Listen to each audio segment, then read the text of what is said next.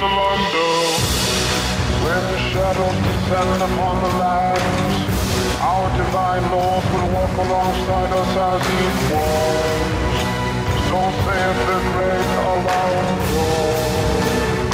No word shall wander the earth, and such a pestilence will follow in his wake as all the know of his passing shall be struck down by the plague.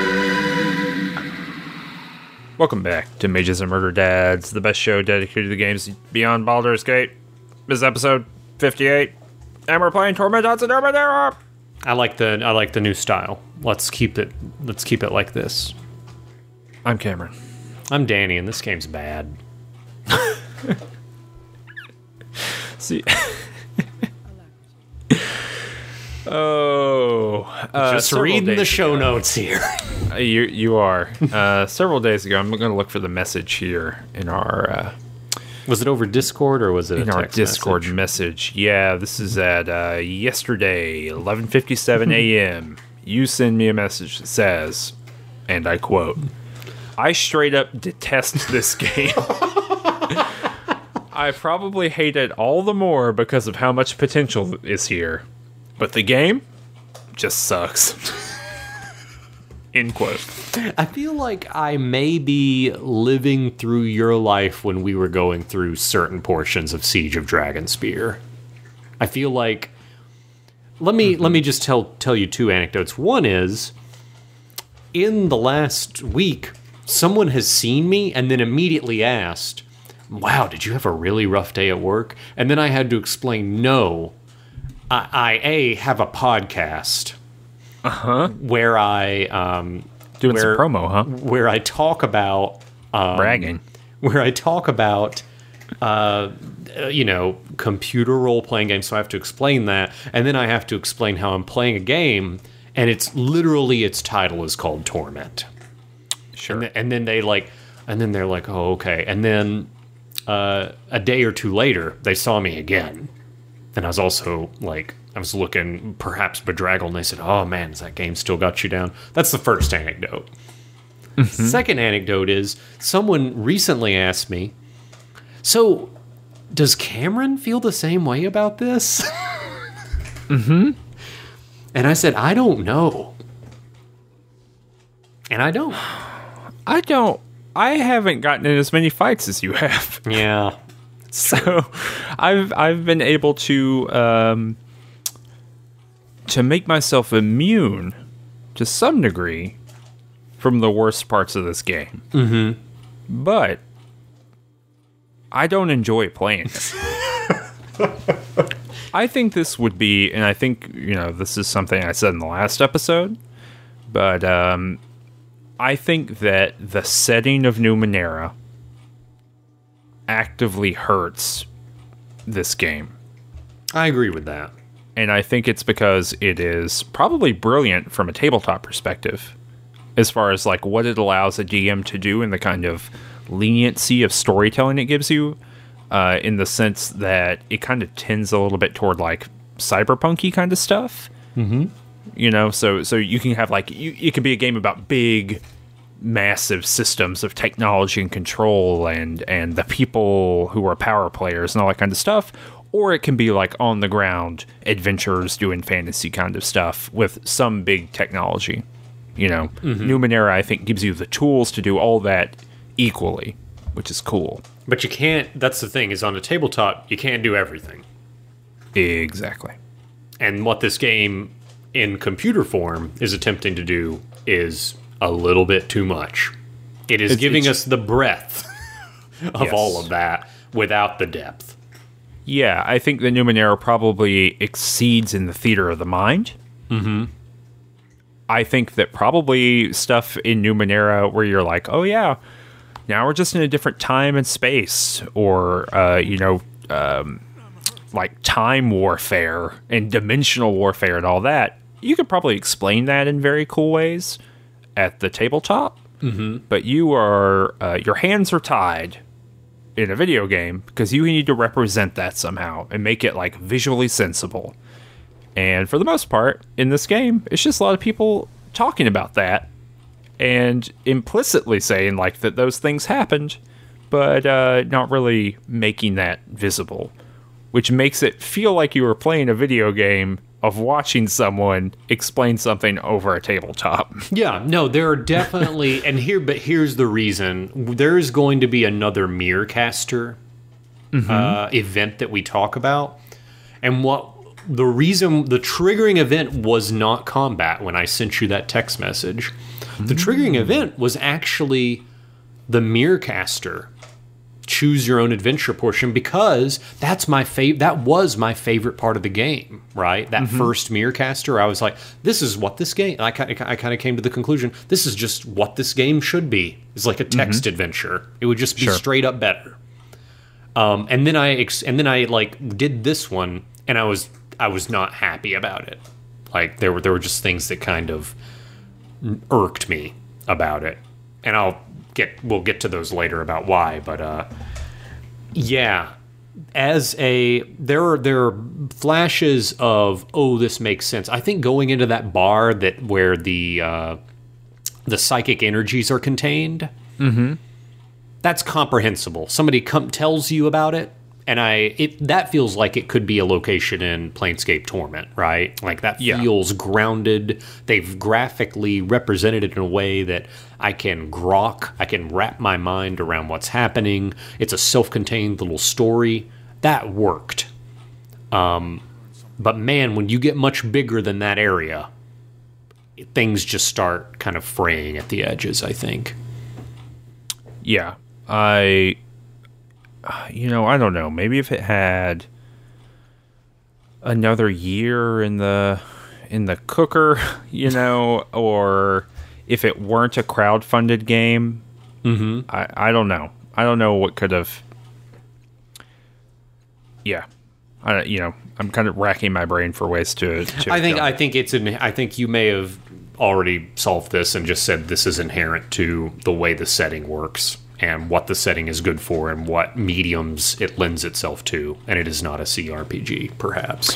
If it were a CRPG, you'd have to like laser focus on, okay, well, what is this game? Because I could see a CRPG for Tides of Numenera that's basically like Stellaris. Yeah. That could theoretically work, but you've got to commit to like what you're doing. I don't know. Yeah, I think that the developers of this game just had a hard job in front of them, which was make a spiritual successor to one of the most celebrated narrative games of all time. Do it in a way that it is in a framework that's similar to Planescape, but you don't have the Planescape license, so you got to find something that's just close. And then hit the same like weird narrative beats, but without totally ripping them off.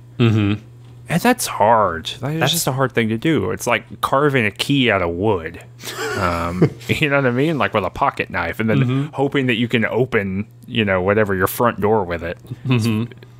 It's theoretically possible. You could probably get really close, but it really is the fine details that matter. Yeah. I think that. I think it was just the target was very difficult to hit here, and. The story, I guess I'll get into the story so far, and I will. And last time, I think that you remarked that, hey, that was a very, you really glossed over like a good 4 to 5 hour section of playtime, and then we kind of like took a step back and been like, wow, I guess the reason why we're glossing that over is not because we're just doing it for brevity's sake, like God in Baldur's Gate 1 or Baldur's Gate 2, like just the weird narrative beats that happens. But literally that it was a cul-de-sac, like a plot cul-de-sac. There was nothing happened. I'm going to try to be as detailed as possible. Okay. You are the last cast off. You are the most recent manifestation or reincarnation of the changing God, which is a much maligned and beloved figure in this world that we're in called the ninth planet or the ninth world, which is like a deep time, campaign setting cooked up by none other than Monty Cook. And in this game, you are flung into the earth as your like divinity is stripped from you, and you just become some Joe Schmo. You meet some fun characters. A lot of them join you on your quest. You're attempting to repair the resonance chamber, the contraption that you crash landed in. And at first, it looks like in order to find out who could fix this chamber, you would have to find someone named Mankina, I believe, and or Matt Kina. Which one is it? Matt Kina. Matt Kina. You have to find someone named Matt Kina. And so you kind of have to track Matt Kina down by doing some quests for this person that's basically Boss Hogg. And when you find Matt Kina, you have to do her a favor and kind of get zapped into somebody else's past mind. And then Matt Kina is like, oh, well, actually, I don't know how to repair your resonance chamber, but I bet I know someone who does, and eventually we have to get into a ship to go to the Valley of Heroes, because in order to get to the place where we think somebody will be that can actually fix the resonance chamber, we have to go through the Valley of Heroes, and we have to go through the gateway there, so we kind of solve some puzzles and diffuse some conflicts there in order to find a gateway to get to basically the promised land called Meal Avest, where all of the cast-offs have like found refuge because everybody's hiding from a horrible entity known as the Sorrow. And we just got Meal Avest. And by going to Meal Avest, we have basically penetrated their shield from the Sorrow. Yeah. The only way to get in was basically to make them vulnerable somehow. Yeah. Can I just say I'm not impressed with this area? I think I like this area more than any of the others we've done so far. Do you like this? Is it just? It feels like, and correct me if I'm wrong, it feels like this is just a big platform with just characters walking around. Yeah. Oh, you mean like the literal environment design? Yes. Oh, yeah. There's nothing here. There's nothing here. This is like a... it's like the classic hub. It's Diablo 2 has more thought put into its hubs than this area. This is the Friendly Arm Inn. The Friendly Arm Inn has more environmental... There's tables. There's like... People could sleep there. This has an obelisk. Yeah, and it's got like shield generators. There's nowhere to sit down. People don't sit in this world. It's the ninth world. They got rid of chairs in the fourth world. We've been on 5 worlds straight, and there's no one there's no place to sit down. All the toilets are squat toilets. Yeah, we're over it. And actually, there are no toilets here either. Well, actually, so there are several buildings that are locked, and you can't go inside of them. And that's where all the toilets are. It's full of toilets and chairs. This is the least inspired location we have been in. I'd say the only thing close would have been like the Baal Mind Palace in Throne of Baal. Like, it's basically that. Yeah. As a quest hub / just place you have to go through.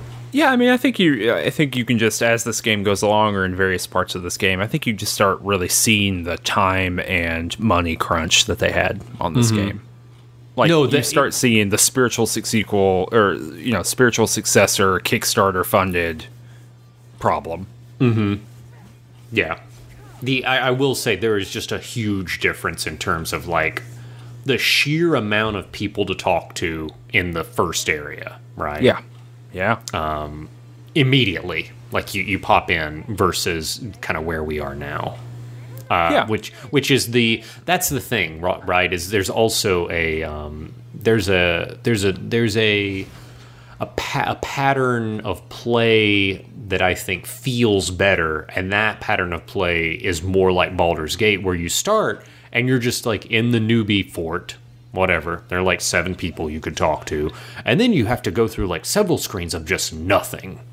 And it takes a while before you get to Baldur's Gate. And then you get to Baldur's Gate and you're like, oh, this is where they spent their money. oh my gosh, how fun is this, right? Well, it's Gygaxian in that way, right? I mean, it's been a minute since we've used the word Gygaxian, but like all the people are in Baldur's Gate because that's where all the people are. Yes. And there's no one in Southwest Cloakwood because no one is in Southwest Cloakwood. And this game doesn't have the budget or the time or the free art staff to make 9 different squares of Cloakwood, you know? No, but here's the thing. I think take the areas of this game as they lie and mix them up and start in Meal of Est. I think it's so that I am impressed when I get to, gosh, it's so not memorable that I can't remember the name of like the starting area. But you know, Sage's Cliffs. Sage's Cliffs. Like, and then get to Sage's Cliffs when you're like 5 to 6 hours in. Well, I mean, I'll be honest with you. I felt like, and we'll talk about the specifics in a second, but I felt like the kind of conversations I was having here were the kinds of conversations that were supposed to be happening at the middle of the game. Mm-hmm. Like, short of the very beginning of this that kind of introduces you to why you're in Meal of Est, you could start the game here of you teleporting in, talking to these people, having these exact conversations, and then having the big event that ends this. Mm-hmm. And it could just be the beginning of the game. Yeah. No, 100%. That's we are on the same wavelength. Yeah, but I just mean I think it might have been at one point. Oh, you're saying that might be real. Yeah, there's nothing in this. Well, there's very little content here that requires you to have any information that you've gained in the beginning of the game. I think this might have been the tutorial at one point. Because it's asking you character creator questions. You're 100% right. Oh my god, It just feels bizarre. Oh, and that's right. When we're talking to the wise woman, basically that character, who. Oh my god, and she it's all these moralistic questions and you get to answer, like you get to really express like who your character is there. Yeah. I think you're right. We need to track down, we need to have in the same way that we had his name escapes me, but he was so kind to come on the show after Phil Daigle. Siege of Dragonspear. Yeah, Phil Daigle. We need to have somebody on and like ask questions about former Beamdog employee Phil Daigle. Mm-hmm. No longer with the company, Phil Daigle. Oh, we could have Phil Daigle back on and him really go hard. Rogue agent. Just burn every bridge in his professional career for our benefit. Yeah, maybe we should try to do that for this. Maybe we can talk to somebody. Mm-hmm. But yeah, so we get here, and the person that we've talked to before, Paj Relkin, is here. Do you remember this character? Yes. Did we see Paj in the Mirrorcaster? Yeah. Yeah. Mm-hmm. Paj is like the leader of the people who killed the Sand Knights, I believe. Yeah. That's the problem with all of these. There's a lot of proper nouns, and also, I don't really understand why it mattered if the Sand Knights got killed. No, it happened like 100 years ago, and everybody's over it except Matt Kina. Like, if Matt Kina wasn't bearing a grudge, we wouldn't even know about it. Yeah. And she's belittled for holding a grudge over a couple 100 years. Like, people really scuff her up for that. Lighten up. Just forget about stuff. But yeah, so we're properly shamed for having made Meal of Est vulnerable to the sorrow or to people who might be coming too.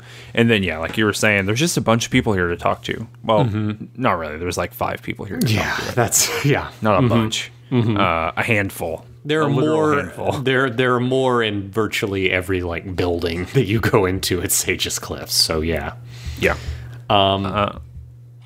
So I feel very railroaded in this section. Like, you come in, Paj confronts you. I have Matt Kina in my party. I don't think you do. No. Matt Kina and Paj have like a little moment there. And Paj like walks away. And I feel like I go from point A to point B, and then point B to point C, have to do a small quest, right back, Like it's pretty choppy if you let it. So did you kind of like explore around and do side quest stuff first, or what was your order here? Yeah, I just talked to everybody who was here. So one guy who's pretty cool is the Calydon, I guess. And he's the guy I was talking about in the last episode, episode 57, who kind of gives you like a metaphysical belief system about the changing god. So the Calydon is the general for the changing god in the endless battle, fighting against the army of the first. And he is literally, he kind of pitches you on this idea that each cast-off is literally an evolution in life in general. And that the changing god is creating these new bodies in order to do things that he needs to do in some kind of way, and then he casts them off, and that's a bummer because, you know, you're not a god any longer. But it's great because this is literally like it's an Adam and Eve moment every time, basically. Well, and also the implication that I got from this general is that the changing god in this way is crafting an army. And that we will be able to be victorious, right? The changing god will be able to smite, I guess, the sorrow. I guess the enemies of the changing god, because we know there is a faction led by the first cast off. Yeah. That is, you know, attempting to overthrow the changing god, very like Lucifer-like, perhaps. And that if everybody does their part, we'll be able to get there. Yes. And that's interesting. I think that's probably the first time I've heard someone generate like a policy statement in this world. And I thought that was pretty cool. And this is the first time that Mazoff and the Resonance Chamber show up again for like hours. I had basically forgotten what this game was about. They nearly got you. Yeah. They nearly got you. Had they only not reminded you, and then you would have felt the surprise when you got back to the Resonance Chamber. You know what? And that could have been cool. There's a way to do that. You're too competent. You just have to click through, buddy. Just click through, and when you finally make the last click and you're at the Resonance Chamber, you'll be so happy. So I met another guy named Melmoth Leviarn, who was pretty cool. He's the guy who created the Dendra O'Hur. If you remember from the first couple episodes we did, the Dendra O'Hur believe in absorbing people's thoughts by consuming them after they've died. Yeah. And he's just like this huge... I really like... We were talking about in episode 57, the last episode, about... how a lot of characters feel in this game kind of feel immaterial or generic. They don't really have like a strong personality to them. Melmoth has a strong personality. He just hates the other cast-offs. He thinks they're complete idiots. He wants them to die as soon as possible so he can consume them.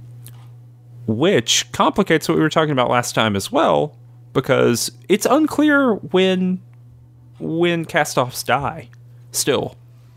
Yeah, Melmoth says they do. We struggled with this. Is this our unique cast-off ability? But I thought our unique cast-off ability was as we're about to see, our strong mediation skills. Or, no, our special power is the ability to alter reality in a mirror caster. I thought that was unique. But if that was unique, then why did Matt Kino warn us that was entirely possible when we did it the very first time we ever did it? I don't know. I don't know. Anyway, he's a cool guy. I like talking to him. He's kind of like it's like, what if Elminster were very evil and a cannibal? What if Elminster decided, you know what? I'm just gonna start Satanism. Yeah. I've learned all I could. Let's go. Yeah, let's get in. Time is a flat circle. but yeah. So talk to him, and I talked to a guy named Elkashai. Did you talk to this dude? Okay, was this the robot? No, used to have a robot. He had commanded a robot before. Okay, correct. Yeah, was he a priest? Or like there was something related to like divinities that aren't the changing god here. Oh no! So it's even better. So Okay. he, is fighting the endless battle. He's in some ruins or something, and he finds a giant clay hand, like a huge hand made of clay, and he figures out that he could pilot it like a Gundam. Okay. And so he starts using it all the time, and it's unclear how he does it, right? It's purposefully vague. Sure. But he says he uses it like his armor, so he might be inside of it. Okay.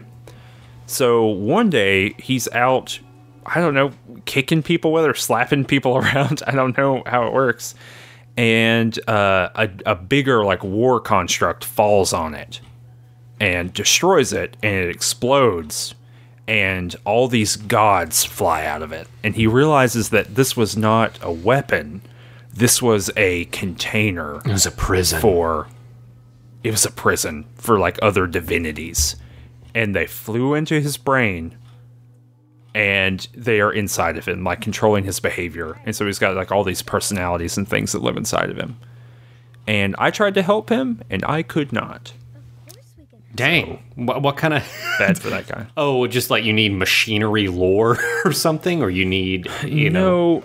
So if you remember my party is Aretus, who we'll talk about again in just a minute. It is Aretus, it is Callistica, who knows about some of this stuff, but was not available for this conversation for whatever reason. And then a literal child named Ren, who still has no combat abilities and basically can't. And so I had an option in the dialogue to be like, Ren, can you help him? Since that's been your whole thing, you were literally enslaved to do this for someone else. Can you just use any of your powers? And Ren said, no. Yeah, so really kind of teed it up like that would be a really cool thing that the party member could afford here, and nothing happened. So Ren seems to be like it's entirely... I mean, I'm sure there's going to be some questline story, or maybe not. Maybe the questline story was just like the act of getting Ren into your party. It's very unclear. I've had a lot of conversations with Ren about like where she comes from, which is kind of like this idyllic country that might be either back in time or in another dimension or something. It's unclear, and the game's kind of purposely coy about that. Ren has a god, like an actual god, I think named Ohm, and it's a rock that Ren talks to. And so, and the rock like tells her not to talk to me. So there's something weird going on there. But yeah, that hasn't really paid off in anything yet. Okay, And then- interesting. I mean, it would be okay for... I'd be fine with like one character in this, cavalcade of, supernatural beings and wild adventurers, just to have one person who's like, yeah, I'm just a dude. I don't fight. I mean, I like the idea that this is a party member who just doesn't fight.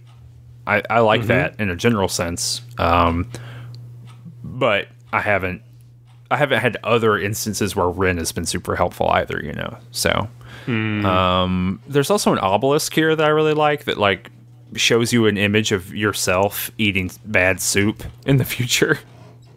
Oh, Did you see that? no. There's an obelisk. You call it in the notes, the obelisk of boring futures. Yeah, it shows you like a couple futures. One's like you eating soup and being unhappy. One is like, I think you putting on a shoe that's too tight or something. It's just like boring stuff that happens in the future. That's good. I like that. I'm glad it was good. I like that. But yeah, it's like you're eating soup and it's like lukewarm and it's not very good and you're like dipping bread in it. Did you get killed by a pyramid here? Yeah, did you get killed by this pyramid? No, I didn't get killed by a pyramid. There's a little pyramid in the bottom left of the thing, and they have some other word for it that I can't remember now. But it's just a little white pyramid, and you get up close to it, and it like it'll be like, oh, it's weird and powerful, and there's someone standing beside it, and they're like, yeah, this thing's weird, and we don't know what it does. It's been here forever. Don't touch it. And so, of course, I touched it, and it just straight up killed me. It electrocuted me to death.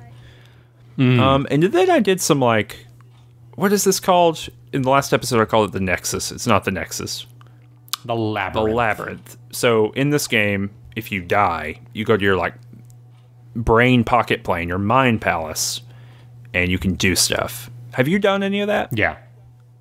I have. You remember that when I tried to fix the clock, when we tried to fix the clock, and we got zapped, and then they were like old cast-offs, like trapped in my mind palace somehow.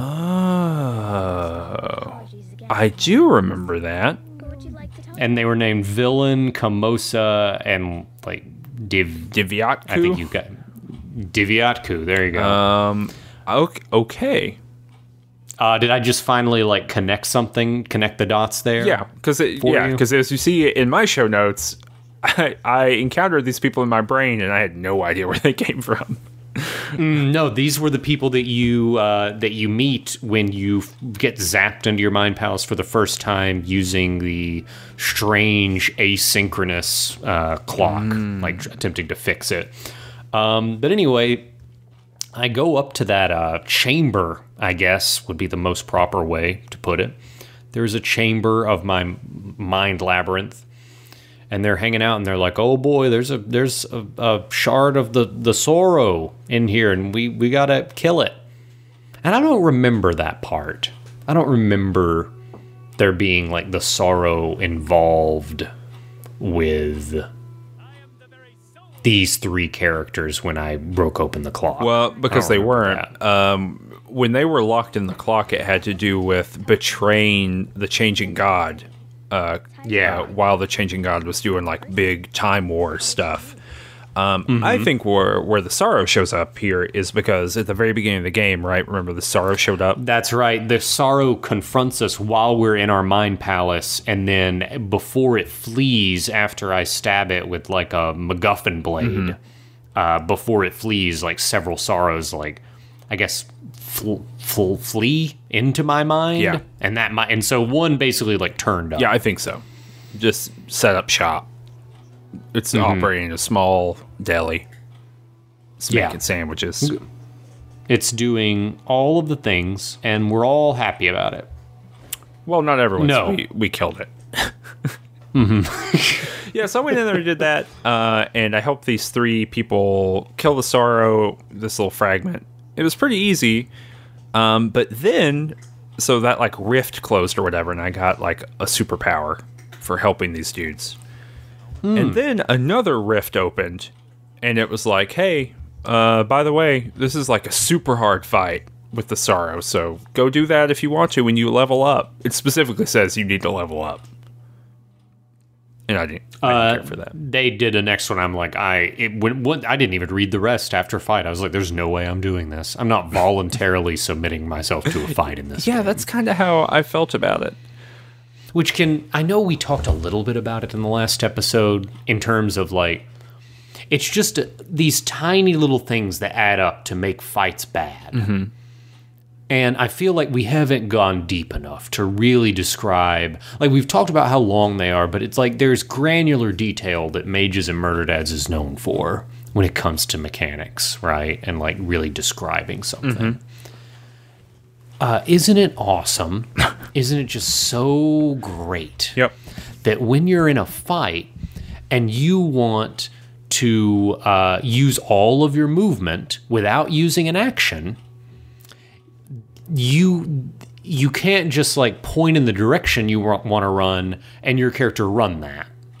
You have to like manually put your mouse, and you have to just like inch it slowly. It's like, oh, red X, I gotta inch it closer to my character because their speed's not high enough. Oh, and then right there. And it's like everything's just pixels off. Like, do you know what I'm talking about in terms of moving characters in this game? Yeah, for whatever reason, they just won't show us the hex. Just show me the hex. Yes. Give me the coordinate plane. That's all I want. and just highlight, okay, this is the area that they can move to. They've taken like turn-based combat a la Temple of Elemental Evil, right? Which was like 3.5 kind of grid combat, right? Or that new game we played it for the channel, like the 4E board game, right? Candlekeep. Tales of Candlekeep. Tales of Candlekeep. Grid. Very easy. When you select the character, you know where you can move. Because it's very important in a turn-based game to be able to like navigate to the section you want and then use your action. And in this game, if you go too far, you use your action, right? You will automatically like use your movement and your action. It's a nightmare. They've taken something and they've obviously, and this is what I think part of the messages I sent you, they've obviously spent so much time and energy on the details here. So many fettles, so many statistics. When you attack something, there's like 50 different damage types, including relativistic, right? And they can't even get, and like movement is painful.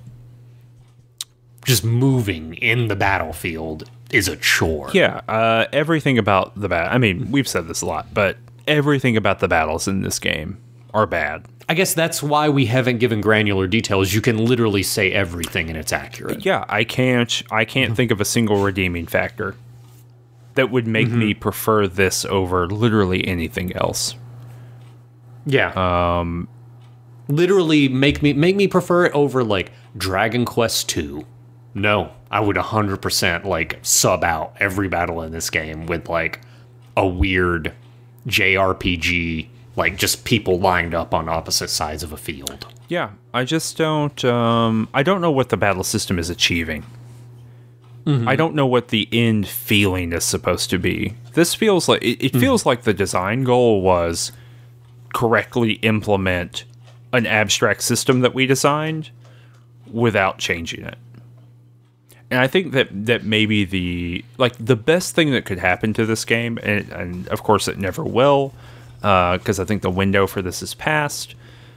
But something that you can really say for CD Projekt Red, who make the Witcher games, is that both for The Witcher 2 and The Witcher 3, they launched with a certain set of combat mechanics, and then X amount of time into those games, they completely changed them. They just released a patch. They completely overhauled combat, period. When you say completely, how all-encompassing is that? The sword combat just completely changed. For number 2, it made it a lot more reactive. It made it a lot more tactical in a lot of different ways. You just look up the combat rebalances that happened. For The Witcher 3, it was very, very substantial. And a lot of things got changed for The Witcher 3. But those were things that were made because the initial design goals and then the feedback that they received from players were not meeting in the way that the studio wanted. And I think that 6 months after this game came out, if they'd released a big patch that was like, hey, we heard all that, we're removing 70% of the fettles from this game, we are maybe adding more powers that are better differentiated from one another, I think I would be a lot more interested in playing it now. But they didn't do that. Or I think me 2 episodes ago, we've removed combat. When you engage into a crisis, it will go to text. Yeah.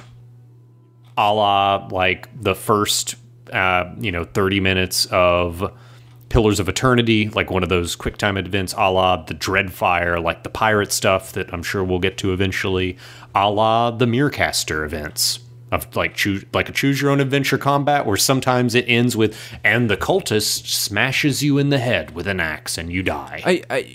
I mean, that is the best possible scenario, I think, but also like that is a big, I don't like that can never happen. That can never happen just in terms of like too much. It's like the sunk cost. Yeah, that's a more dramatic overhaul than I think is possible. But I do think something is possible where you're just like take the 8 different fettle types or whatever and damage types, and you take that down and you give it 3. Because I'll be honest, like, part of it is, that there's there's this idea in, I guess, social psychology is maybe where this comes from, but of decision fatigue, right? So the idea that it doesn't matter the kind of quality of decisions you're making necessarily, but just the sheer number of them that you're having to make that increases your mental load. So, this creates all kinds of patterns that people have worked into their life where they're just not making decisions about certain things. You have the exact same thing for breakfast every day. You wear the same type of shirt and the same pants, things like that. Whether this works or not, I don't know. But I do know that when I look at the 4 different magical abilities that my characters have, and they all have 15 lines of text of pluses and minuses, I don't want to do any of them. Because the choice in any given combat encounter of having to decide which of those is arbitrarily better than the other is a waste of time. And I think that this is actually... To use movement again, the fact that you can't just choose a hex and that it's like basically every pixel is selectable to walk to, it's like it makes movement so much more difficult than it should. Fallout 1 and 2 had a better movement system than this game. Fallout came out in 1997. Also, just moving around not in combat, like, I get that there's this desire to, like, if your character's running left and you're like, oh, actually, I want to go right, and you click right, your character just doesn't do the Baldur's Gate thing of, like, immediately change directions, right? It has to do, it's got physics, he's got inertia, he's got to slow down and turn around. Those delays annoy the hell out of me. I actually like the little kick turn he does. I don't like how everything feels slower. Yeah, because of that. I do agree. Like, and pathfinding actually is somehow as bad or worse than like Baldur's Gate 1. Yeah. Yeah. It's in clunky. Any case, it's clunky. But so yeah, I did that. I have an update on my Eritas story. So if you remember in last episode, I said that we found that little alcove with all the stuff, and and I had a little blip in my head. Well, I had the opportunity now, while I was in my head, to talk to Eritas, and he's there, and he is feeling bad. And I get to talk to Eritas's, like, actual core person. Eritas was a farmer, and he lived in, like, a pasture his whole life for years and years and years. And he lived in, like, a little nameless cottage in, like, a little nameless valley, and he had these things that I forget what they're called now, but they're like sheep cows, like a little combo. And he hated his life, and he thought that he could go somewhere and he could, like, play the flute and sing, and people would like it. But he didn't have the opportunity to do that because he was looking after his sheep. And one day, one of his sheep cows ran away, and I guess they ended up in the Valley of Dead Heroes, and so he ended up in that alcove, and he found a box, and the box was talking to him. So he went and he opened the box, and some demons came out of it and possessed his body. Oh no! Yeah. Oh no! But the best part, so I mean, it's a sad story, and it's written, I think, in a maybe a little melodramatic way, but it's an effective way where he's basically just like, I just want to go back to my pasture, But basically, he says that the demons prevent him from sleeping. And they are feeding on his body's willingness to do all these adventure things. And the pitch is basically that he is infected, like with a parasite or a set of parasites that make him do traditional fantasy hero things. And that's cool. What are they eating? They're eating his, like, experiences and his body. So he's, like, wasting away, partially. Okay. But it also, like, explains some of the idiosyncrasies with his personality that you've been encountering. Yeah. And there's 2 of them, and so I think that it's kind of like this dialectic process between the 2 demons that are inside of him. It's just kind of like slowly negotiating over the resources, which are just him. Yes, and some of those resources are his life force, and some are like the actions that he performs and the emotions that he gets from doing those actions. And so basically, he asked me like, "Can you please drive these demons out of my body?" And I said I would try, and I have not had the opportunity to do that yet. Interesting. Yeah, so it's cool. I like that's the best story in the game so far, I think. I think so. It'll be at the beginning of the next episode. But Tiber, you remember Tiber? No.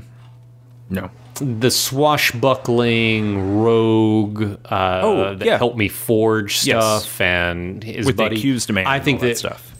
Yes, there's some stuff that's going to happen there. So I'm actually looking forward to like seeing more from that character, and I think that the fact that I'm looking forward to it so much is probably because like I'm really glad I have. Let me say this. I'm really glad I have a party because they're actual reoccurring characters that continue to like interact with the world in a way that we were talking about kind of last episode about how characters can feel a little unstuck at times, just like in this world. And the few times where I feel really pulled in to the story are with respect to characters that are like interacting with different people in different areas, and it makes the world actually feel real. And Tiber's kind of helping me do that, but that'll be next episode, I think. Okay. But yeah, so we talked to Andirus. Like this whole, like you were saying, this is a very linear thing. You can kind of get in and get out pretty quickly if you want to. And so we talked to this person who's kind of the leader of these cast-offs named Andirus, and she says, "Listen, I have a mirror caster that has Mazoff in it, but I'm worried about you and your like weird superpower you have to alter reality through mirror casters." And she makes it pretty clear that like this is special to us. But as you said earlier in this episode, Matt Kenna was worried about us doing this. So question mark. She also explains, just as an aside, that the tides that we've been talking about and been going up and down and all throughout the game, you know, every decision you made that you make in this game affects the tides in some way. That these are not like magical metaphysics that, you know, shoot throughout this entire universe. They're an artificial quality to the solar system, and in particular the ninth world, which is like future Earth. So it's like the internet. You know what I mean? It's not magic, or it's not mana, or the weave, you know, from the Forgotten Realms. It's just a Black Mirror episode. It kind of is like a black. Like you should feel guilty for using the tides. We were the tides the whole time. We were oh man. Yeah. We thought they were good, but what if they were bad? They were bad. But anyway, I thought that there's no real effect to that one way or the other. But it is interesting to note that it's kind of like a big data network that you're accessing and changing, and that data network has a big impact on like the shape of the world. That's it. Yeah. Yeah, no, I think that's a little interesting factoid about the way this universe works. Or at least works now. Yes. And that the Changing God presumably uses some of that or something. I don't know. But yeah, she tells us, she gives us two like quests. The first one is just to go talk to Melmoth Leviarn and see what he's all about. And he's a real stick in the mud. Yeah. He just doesn't like cast-offs. The end. He doesn't like anybody. Yeah, it's not a complicated thing. And like she asked me, like, who's right, Melmoth or someone else? And I was like, Melmoth's right. I don't know. Who cares? I said, I don't care.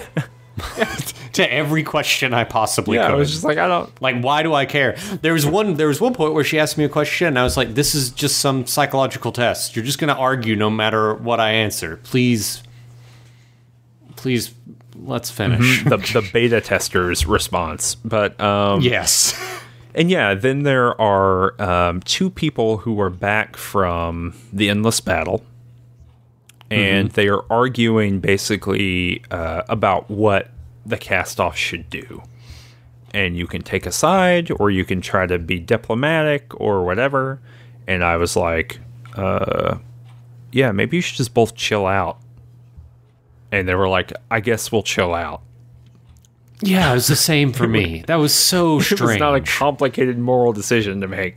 I was like, either you're going to have to leave or just stop arguing. And they literally... Yeah, I think literally the answer was, is this really worth it? And they're like, well, I guess it is. Yes, their response, one of them says like, well, we don't agree, but I guess we'll just have to get along. It wasn't even a conflict. Yeah. It was literally just two people being assholes. That's not an actual conflict. Yeah. There's no, like, stakes. Yeah, because the way it's presented to you is that, like, this is a debate about the future of your people. And in reality, you know, if we take the response seriously, the actual conversation was more like, do you like apples or do you like peaches? No, because you have to remember that the framing of this is like one person thinks the changing god is just a deity level fascist. Yeah. And the other thinks the changing god is the Lord and Savior, like your absolute salvation. These are not compatible viewpoints. No. They are not compatible viewpoints, and under no... Like, the only way that those two viewpoints could, like, coexist under the same roof is if there was a greater evil, like, that united those two people. Mm-hmm. And I guess the sorrow is... The only way this makes sense is if the sorrow is that greater evil. Yeah, but you don't have to do... The game does not ask you to do that work.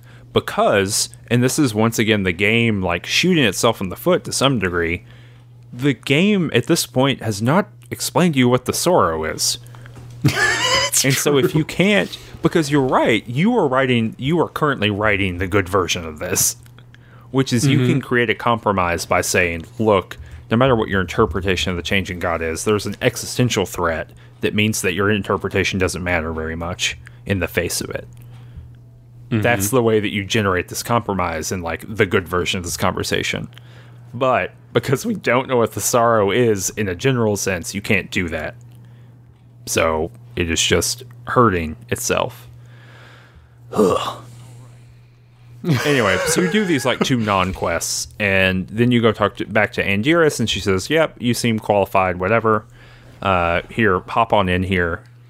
So it gives you the Mirrorcaster. So I'll explain the Mirrorcaster really quickly, and then you can tell me why this was such a disappointment for you. You get into the Mirrorcaster. You're this person named Zirian Daywalker. You're on like kind of a fire planet, and there's all kinds of different stuff here. There's different areas to go to. By manipulating these kind of wisps, these fire creatures, fire humanoids, you can get a big shield. Or you can try to get a shield. You can get like a bronze sphere. And eventually you get in like a little transport and you go to a place and meet this person called the Chimera, who has like a big menagerie. And you can talk to the Chimera and you can say, hey, I need to talk to Mazoff. And then the Chimera opens up a portal. It's kind of like a Harry Potter viewing glass kind of thing. And you can just have a straight up conversation with Mazoff about what the Resonance Chamber is. What was so bad about that whole thing? I think that in order for me to tell you why it was bad, we have to get to what happens right after the Mirrorcaster. So all of those things happen. Did you mention the like adventures you can have with the fire fiends and whatnot? Yeah, I mean there are all kinds of different little ways to solve that puzzle. So, for example, to get through those fire fiends, you have to kind of ascertain how they communicate with one another, and then you like get in and out of these like fire. There's basically like hot zones and cold zones, and you have to get in the hot zones and stay there. Or you could just lure the beast from the other area to the fire fiends, and then they like keep each other occupied. Yeah, there's like a big fire elemental that you can lure over there. But what is the sphere? I don't know. Did you get the sphere? I did get the sphere. I don't know what it did. Okay. So after the Mirrorcaster call, there's some real stuff that happens. Yes. Well, let me say really quickly first. Okay. Yeah. I thought you were going to talk about the stuff in the middle. So, in this conversation with Mazoff, you get like the big plot reveal here, or one of the big plot reveals. Mazoff says, "Oh, you probably don't want to fix the Resonance Chamber, because the Resonance Chamber is a device that the Changing God made that will collapse all of the cast-offs into the Changing God's body. So they will all resonate together and create one entity. And so it's a way for the Changing God to suck up, basically, the consciousness and experiences and lives of all of the different cast-offs, and then make himself super powerful." Yes. Mazoff says, "You might not want to do that, and you might want to go talk to the first cast-off, and she is hiding in the Bloom." We've learned a little bit about the Bloom a few episodes ago, but it's like a big creature thing, and we'll learn more about it later. But he says, and so basically he gives you like the two paths that this game can take. Yeah. And then you're sucked out of that, and then what?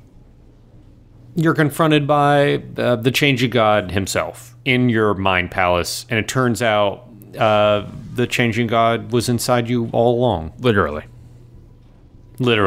The Changing God, like that, the like NPC in the labyrinth that like helped you out at the very beginning. The Spectre. Yeah, that was just the Changing God. Yeah, the Spectre. Yeah, that was just the Changing God. It's like if you were playing Baldur's Gate and you got all the way to throwing a ball, and Sespinar the Imp was living in your brain, and you got to the final boss battle, and Sespinar was like... And it was Sespinar. And Sespinar was Ball. Yeah. And so you don't like that. No, what I don't like is that... Let me tell you how it goes down. So, the Changing God says, "Hey, it was me the whole time." And I was like, "Hey, why'd you lie to me, bro?" And Changing God says, "Hey, not going to get into that, but, you know, I want your body back. I want my body back. I want you, and I want it now." And I said, "No, I don't like that at all." And the Changing God said, "Well, I'm sorry, buddy, but I'm taking your body." And I said, "Well, no." And then I just lost the game. Went to a load screen. Oh. And then I had to reload, like, from before Meal of Est. Oh, God. And then have to play all that again. And then I save before I go into the Mirrorcaster. Do the Mirrorcaster again, and I'm like, oh, well, maybe I'm not supposed to fight him. Maybe I'm supposed to invite him in. Nope. Load screen immediately. Go through the whole thing again. Get to the Changing God. And I'm like, yeah, sure, get my body. Bam. Loads. Your game over. It's over. Have to reload. Do the Mirrorcaster again. This time I get the sphere, and I think you have to get the sphere in order to, like, actually do the thing, or I just chose a different order of dialogue options. I don't know. It's not transparent to me. And finally, you're able to, like, somehow fight him off with special powers. But yeah. Yeah, I got to... It was a bummer. I clicked around a little bit in that conversation, and I was able to, like, use my purple skills to, like... Your tides. Yeah, my purple tide to, like, be like, no, don't do stuff. And then, this is why I thought it was a real bummer. So I did that, and that, like, rebuffed him the first time. And then he, like, came at me again, and I reached into my brain. You remember the words of Qua, like QRA, that I had? Yes. So this is like... They were the virus, or like the weapon of mass destruction. Yeah, it was like a word virus that was trapped inside one guy's head, and I, like, relieved him of that burden. And it's literally destroyed multiple civilizations, because these words are so destructive and powerful. And so I've got the words in my head. We're in my head, right? And so I, like, whip them out, and I throw them at him. And that seems very cool. That's like awesome to me, right? This is like exactly the kind of thing that this type of game could make really cool. And the game is literally like, you throw the words of Korra at him, they hit him in the head, and he reaches inside of his head and takes them out and crushes them or whatever. And it's like, I get you need to make this guy like super powerful and cool, but he's like not even hurt. Then don't even offer the option. Exactly. Let me save it. Because what you did was you hinted at, oh, this cool thing that I found out because I talked to this character a long time ago and I thought it was really fun, and I found out this really potent thing and they really played up how potent it was. And in that moment, before you click the option, you're like, oh shit, this is the thing that busts it wide open. I'm going to get to experience this fun little thing that the developers like coded just for the player like me. And then just to let you down immediately. Yeah. It's like you hit him with a wet pool noodle. You know what I mean? It's like useless. It made that weird slappy noise. So that was a bummer. And then I had the option to like unleash the tides. And it hurt me, but it also hurt him. And so he was like, I'll get you next time. And he disappeared. Which is a bummer, because one could imagine that the words of Korra could have given me the same outcome. You know? Yeah. Anyway. But so yeah, he's like, I'll see you dastardly kids next time. And he disappears. But you wake up after that. Oh my gosh, we're not even finished. We're not finished. But this is pretty cool, I thought. The Sorrow attacks, and you have this like long encounter where there are the Sorrow and Sorrow fragments everywhere. There are like these little shield generators. There is debris, and there are NPCs you can talk to, and you're just making a choice of like, do you talk to NPCs and save them? Do you turn on shield generators to make an easier path for yourself? Do you try to get rid of debris to get out of this sooner because you're trying to make it to the exit while the Sorrow's running around? I thought this was a kind of a clunky event, but this is the first time in the game that I thought that like, oh, this turn-based system is pretty cool if you're doing something interesting with it that's not combat. Yeah, I think that this is where, I don't know, I think that I wasn't terribly like unhappy with this. I just wanted it to end. Like it is time consuming. Yeah. Like it's real time. It goes on too It's long. like over half of an hour. Yeah. And I just did everything I could to like move my characters in a way that like finished this. Yeah, which is a bummer because, like, I was able to talk to what's his name? Melmoth Leviarn. He's, like, standing in the middle of the arena, and he's just, like, screaming about how it's hopeless and how everyone should just prepare to die. And so I went out of my way to go talk to him, and you can talk to him in the middle of combat, and he's like, yeah, we should all just die here, and you can, like, use your intelligence points to talk him out of it and get him like excited, and then he'll escape with you. And the same thing happened with Elkashai. He was like kind of in like a catatonic, he just was not reacting to anything. And you can like slap him in the face and be like, get your weapons. And he like will go and save other NPCs and make sure that they escape with you. There's cool stuff happening, but the game, by virtue of using its combat system to do this, the game is disincentivizing you from doing anything other than running for the exit. And that's a bummer. But, if you run for the portal gets like... Also, one other thing is that... the Andress, she sacrifices herself, or at least she did in my game. Yeah, the Sorrow kind of like comes up from out of the ground and is like one-shotting everyone. And she's like shooting him with big rainbow rays. But what I thought was interesting, is if you go for the portal, the exit portal, the Sorrow blows it up in a pretty cool animation. And then you've got to go touch that pyramid. Again, the pyramid that killed me. And if you listen to people earlier, when we first came here, all those people had said things like, oh, it might be a big shield against the Sorrow, it might be an exit, it might be a last-ditch weapon, it might have the Changing God himself down in there. And so I went and touched it, and you have to touch it 3 times. So you can do it with 3 different characters or 3 turns in a row or whatever. And you do it, and then it whips open, like the sides of the triangle. Instead of opening up along their edges, they open up like tentacles. And there's just a black void under there, and it sucks you in. And then you wake up in the bloom. And I think that's our episode. That's the end of the episode. Oh, man. How far are we in here? In the game? We've probably got 2 episodes or 3 episodes left. 2 or 3 left? We're 2/3 of the way through the game. Well, let's see how this ends up. I know that I was quite critical this episode. I found a lot of my experiences were quite frustrating, but I'm gonna, next time we've just recorded 2 back-to-back. Hopefully, this means that I'll